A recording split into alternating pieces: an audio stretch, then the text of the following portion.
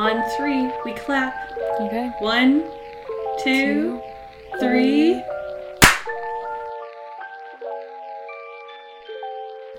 Hello and welcome to LCWS After Dark. I'm one of your hosts, Melissa. And I'm Eli. And today we're going to be talking about editing. Woo. So Melissa, in your professional opinion, what is editing? There's no way I can describe the depth of that word in so few words. Sorry, I tried to play into it this time around. Editing is this process of refining writing and or anything really. Whatever. Yeah, it can be used for a variety of media and just like anything in general. Like, you know how teachers would be like, oh, make sure this is you write a first draft and then write a second draft and then write a third draft, which I absolutely did not do. I never did that. Yeah, I sometimes write first and second drafts. Sometimes. I only do it when people have high expectations, and when it comes to academic writing, I don't generally end up writing more than one draft, except for my current class with a professor who actually wants some sort of writing quality from me, which is great, but also horrible, because I don't want to have to put effort in. Yes, it's the process of improving the quality of the work. Darn her. Darn them all. Yeah, darn. So when we talk about editing with writing, usually what happens is, at least from what I know of people in our club, is that people tend to edit as they go, which is very highly not recommended, because then you'll get stuck in your own head and you'll just think about the order of the words and everything and what word to use instead of actually writing the thing. That you won't actually write anymore. Yeah. I wonder, do you have experience with that, Melissa? Yeah, my problem with not being able to write right now is totally different, but yeah, that's a problem. Yeah, so it's definitely a problem. Generally speaking, it's encouraged for writers to not edit as they go, because that can really get you stuck in your own head. And to wait till you finish the first draft. Don't do any editing if you can avoid it. Mm-hmm. So, for example, if you're writing your first story and you think, oh, I just made a plot hole. I don't know if I am making sense right now. I don't like that word. Leave it. Leave it alone. Don't touch it unless it is actively stopping you from writing further. So, speaking of, Melissa, in your professional opinion, when should we edit? And why should we edit? It definitely depends on what you're working on. When it comes to long form, where you have chapters, write all the chapters first before editing, because you could get stuck on just editing the one chapter over and over and over again, like what I was doing with the novel that I was attempting to write. I have only one chapter because I kept going back and rereading the chapter and being like, does this even work? I don't even know. What am I doing? What even is the story I'm telling anymore? And I had only written the first chapter and a little bit of the second chapter, but I kept overthinking. It's a very dangerous way to fall down a hole of overthinking and then not writing. Yeah, it's really easy to fall into that trap, especially if you plan on showing it to other people. Unless you're doing if you're doing fan fiction, which you publish on a regular basis, and like serial stuff, not you've written everything beforehand and then publish it, that is a situation where it's in that case you can do some editing beforehand before you send it out. But in terms of, generally speaking, like Melissa said, try not to get super hung up about, it's your first draft. The idea is that the first draft is for you, to get all your ideas out.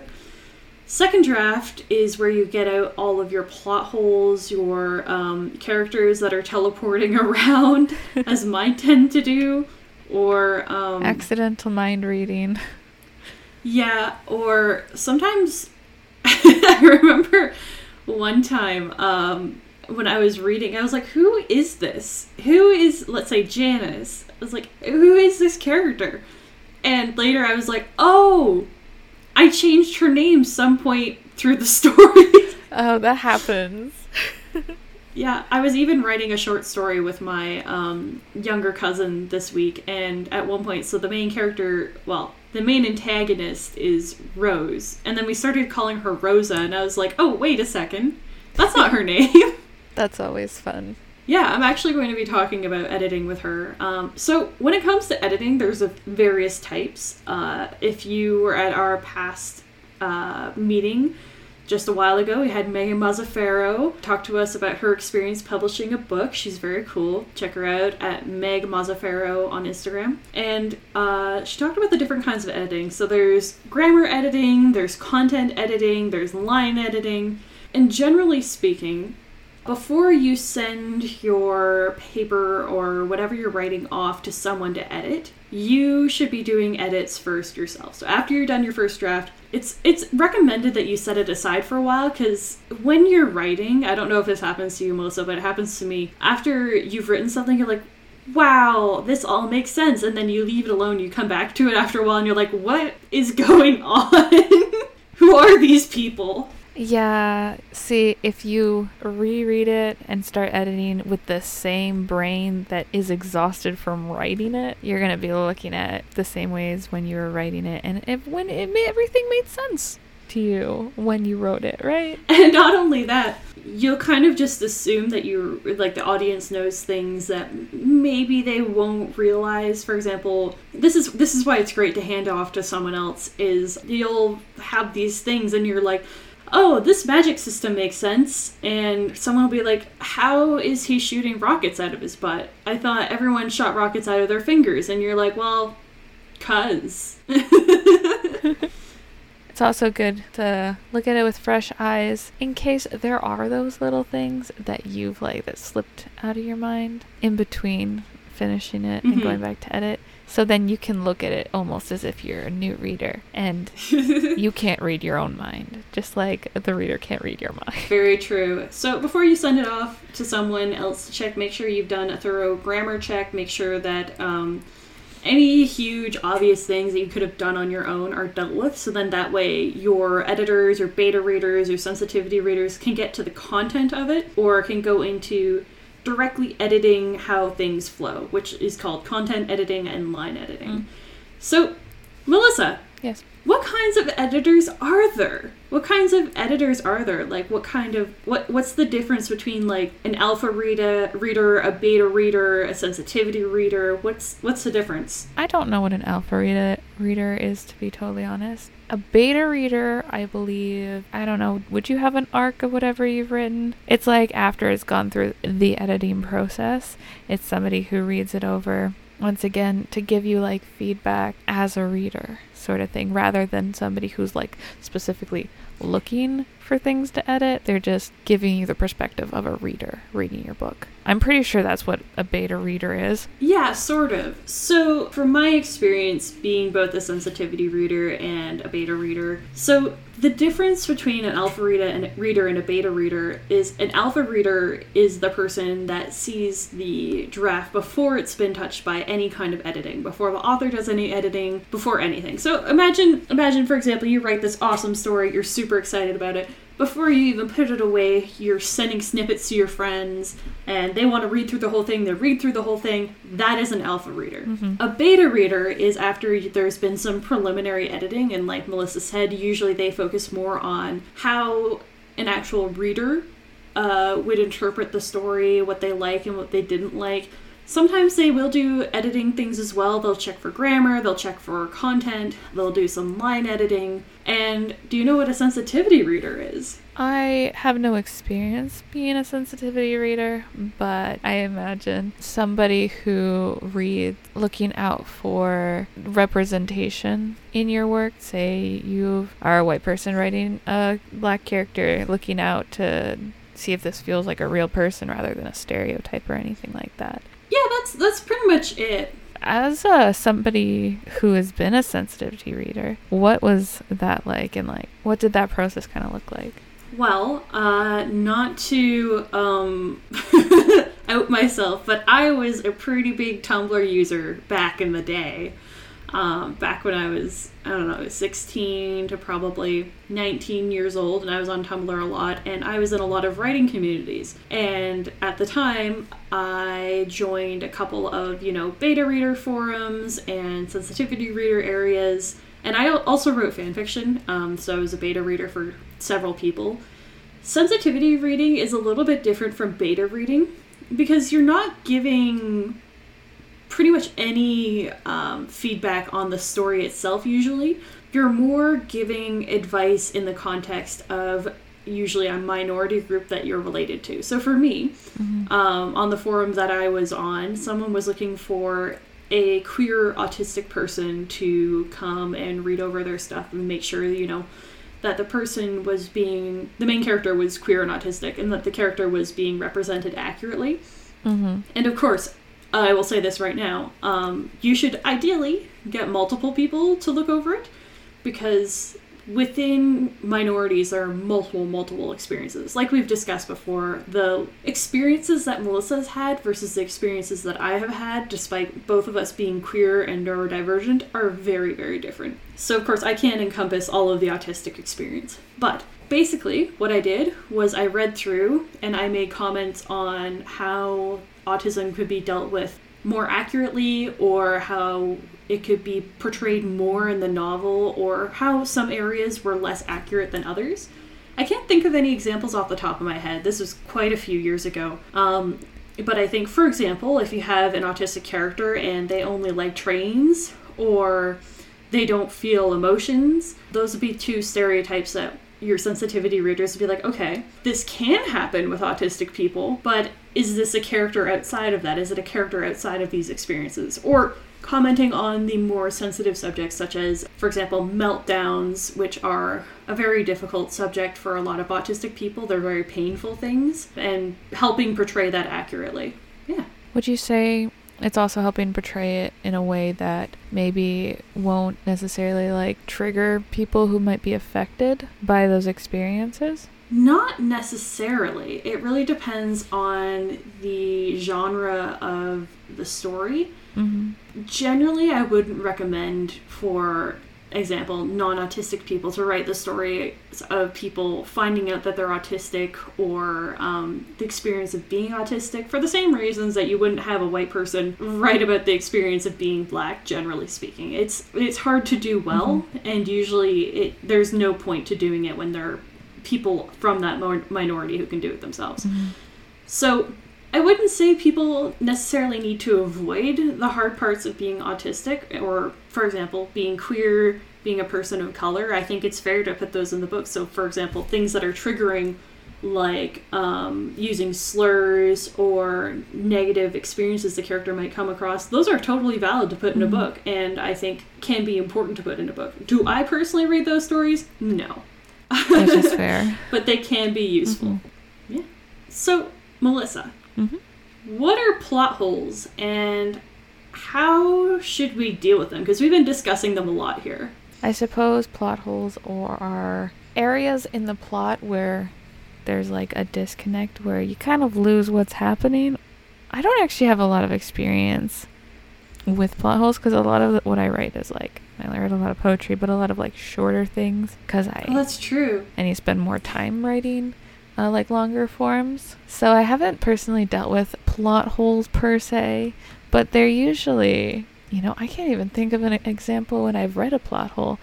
They're usually where say something is brought up within the story. Like, say in the beginning of the story, your character transforms into a crow. And then that plot point is just gone. It never comes up again. Then the reader's going to look up and be like, don't you transform into a crow? Why are you never using this power? It's never mentioned again. It's never talked about by the kid within the characters. And everybody's just wondering, like, where did that go? I think that's a plot hole. I'm specifically referencing Vampire Diaries. Yeah. So it's stuff like, it's definitely stuff like that, but it's also things like, for example, let's say you're doing a murder mystery novel and there's a character that, I don't know, maybe like you said, we forgot about a character, this one really important witness to the story, you know, saw the murder happen and then we just never talked about them again. Or sometimes it can be that things that just don't make sense. For example, let's say you are at the conclusion of the detective mystery and you all think, let's say it's Alan. We have all this evidence, we have fingerprints, we have, we don't have an alibi for him, we have witness, we have everything, and then all of a sudden it pivots with no evidence and we're like, actually, ha ha ha, it was Joseph. And then we're all like, what? And nobody even remembers who Joseph is. Who is this guy? Or just little things like, for example, I mentioned earlier, characters teleporting. So plot holes are generally things that make the story not make sense. And it's really easy to do, like having stories branch off. And when you're writing long form, it's even easier to do, especially if you if you're writing a pirate story, because I've written a pirate story, and sometimes the ship or people teleport when they should have been left elsewhere. So beta readers and regular editors will definitely help you with that, and they'll give you perspective into how people who aren't inside of your mind can perceive it. As for tips on how to deal with it, I would recommend something that a lot of writers do is they have kind of a skeleton outline of their story. So you can go through, take note of the most important parts of the story, little things that branch off, and then at the end you can go back and look and be like, wait a second, wasn't this supposed to happen? Wasn't this character supposed to be here? Etc., etc.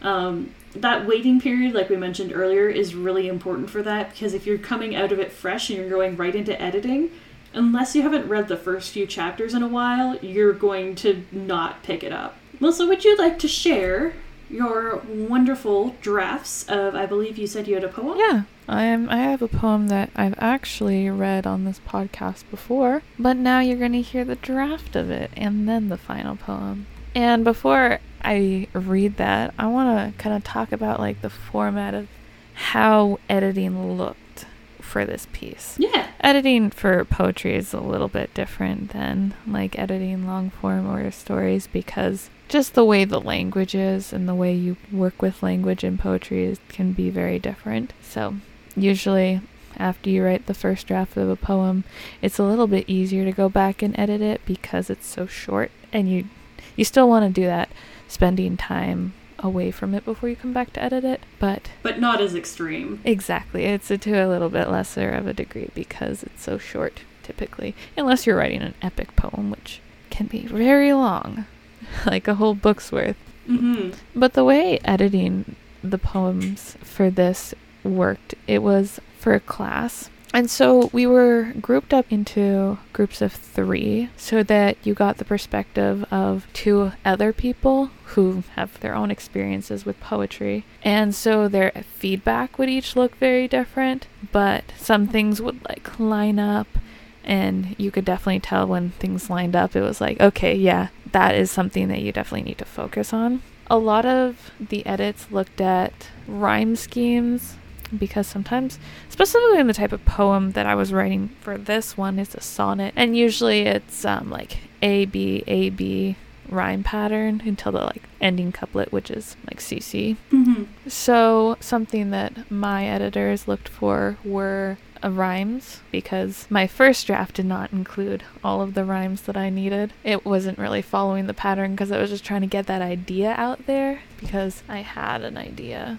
that I wanted to go for, and I was more so focused on that than the rhyming. So the rhyming came later, which it was helpful to get other perspectives, because both people gave me like two other like different potential rhymes for a line. It's like, oh, I can kind of figure out where I want to go from there, whether I want to find a different rhyme or I have a couple options. And it was especially helpful for poetry, getting two different perspectives on. For this feedback, they kind of explained what they thought the poem meant, and it was helpful to try to figure out how I wanted to like more so direct the meaning of the poem. Mm-hmm. Yeah, I think getting into like groups of people to edit work is like very valuable, because you're getting different perspectives, and you have people to hold you accountable as well, because you have to do something for them to edit it, for them to give you feedback. You also have to remember to be open to the feedback, because even if you disagree with it, you might find that later you're like, oh shoot, they were right, and you want to try not to be super defensive, because I know I can sometimes get defensive. Yeah, it's very easy to get defensive when it's like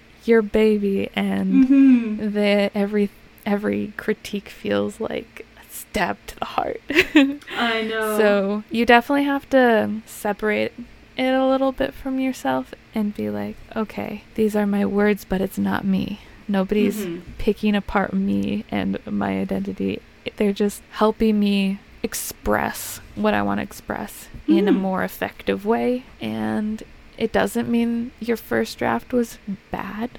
It doesn't mean that it's complete garbage. They're there to help you. And that's why, like, sometimes it's nice to do it in groups as well, where you're all kind of like critiquing each other's work, because you also have the perspective of you as an editor editing their work, and you know that you're not being like, oh, your piece is garbage, you know, you're not picking apart these things to be like, yeah, feel bad about your work. So it's good to also have that, so that you can also then put yourself in the perspective of your editor, because you are an editor of somebody else and you know what you're doing, so you can kind of infer that, you know, they're kind of doing the same thing. As we all know, editors just hate everyone. That's why they edit. No. All right, would you like to share it? But yes, with that preamble over, I will start with the draft. So this is the poem Missing Butterflies. Voices all around scream whispers about the butterflies, marvelous creatures that lift the body to new heights, become the air in your lungs that you can't get enough of. They say the wings make a beautiful sound, tiny heartbeats deep within the soul. Only close ones can hear, spellbound, a rune etched deep in dark charcoal. But what does one do when they've never had any butterflies? When one was misshapen in the human mold? They say you are not whole and promise to fix you, lies, and you believe them because that's all you've ever been told. Do you miss your butterflies in lament, or do you live your life without regret? I see what you mean about needing to fix up the rhyming schemes, because it is like a well-written poem, but at the same time, it is a first draft as well. Yeah. Yeah, you can hear that it's a first draft. It doesn't flow as well as the second draft does. In the second draft, I cut some things. I introduced more of the butterfly imagery throughout, and you'll hear that in a second. And I switch out some words to, like, improve upon the meaning of what I'm trying to say is. And some things I leave because I like them and they work very well. Yeah, so with that, I'll read the final draft and we can talk a bit more about it. Voices all around scream whispers about the butterflies, the marvelous beings lifting the body to new heights once crouched, become the air in your lungs, so freeing. They say the wings make a beautiful sound, fluttering heartbeats deep within the soul, an enchantment close ones can hear, spellbound, a rune etched resolute in dark charcoal. But what if one never had butterflies? a misshapen chrysalis in the mold. You are not whole, I'll fix you, they say lies.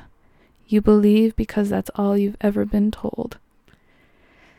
Do you miss your butterflies in lament, or do you live your life without regret? I really like the misshapen chrysalis line. Yeah, it does a lot of work because you have that butterfly imagery of chrysalis, and you also have like fluttering in the second stanza, the fluttering heartbeats, because a butterfly's wings kind of like flutter.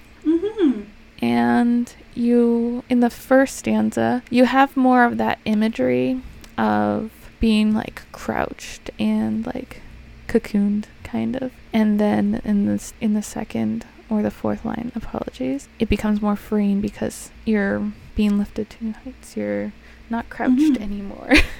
And it was kind of important to have more of a juxtaposition there, and I believe that was like some of the feedback I got. And it also helped because about and crouched kind of as a slant rhyme, which was important to include as a sonnet. All right, is there anything else we want to talk about in regards to editing before we go? Was there anything that came into your mind as we were going through and talking about things? I feel like I said a lot of my piece while I was like speaking before reading the poem. I think my only other comment would be how to find beta readers and etc. etc. So the best way to do that is honestly to go on Tumblr if you're looking for unpaid unprofessionals. If you're looking for professionals, try looking for agents on Twitter. There's usually hashtag #amwriting. Or if you're looking for editors, make sure that you learn what is an acceptable price, what is not. Usually 3 to 5 cents a word. And also, usually, depending on who you ask, if you can, please pay these people because they do good work. Especially if they're professionals, and especially your sensitivity readers, even if you disagree, try to get other people's opinions. And if a majority of people are telling you the same thing, sensitivity reader or not, sorry, as much as you hate it, you're probably wrong. So keep that in mind and go forth. Edit. Yes, it's a very important process. Not handing in your first draft is very important. Yeah, no agent, if you're ever going to try and publish, no agent will ever take your first draft. Yeah. And usually it's not a thing. You can tell when something is a first draft, even as somebody who's unexperienced in editing. Oh, yeah. You can typically tell. And yeah, it doesn't mean your first draft is horrible. It's just not polished, and it's just not ready, and that's okay. It's okay to not be ready yet. Yeah. All right, well, thank you everyone for listening. Yeah, thank you. This has been LCWS After Dark. After dark. Any final words to say, Melissa? Check out our WordPress if you haven't yet. There's lots of stories and poetry there, most of which have been edited, but some of which have not been edited. And it is your job to figure out what is what. That's your homework. That's your homework. Your call to action. All right, everyone. We will see you in 2 weeks. Yep. See ya later. Bye.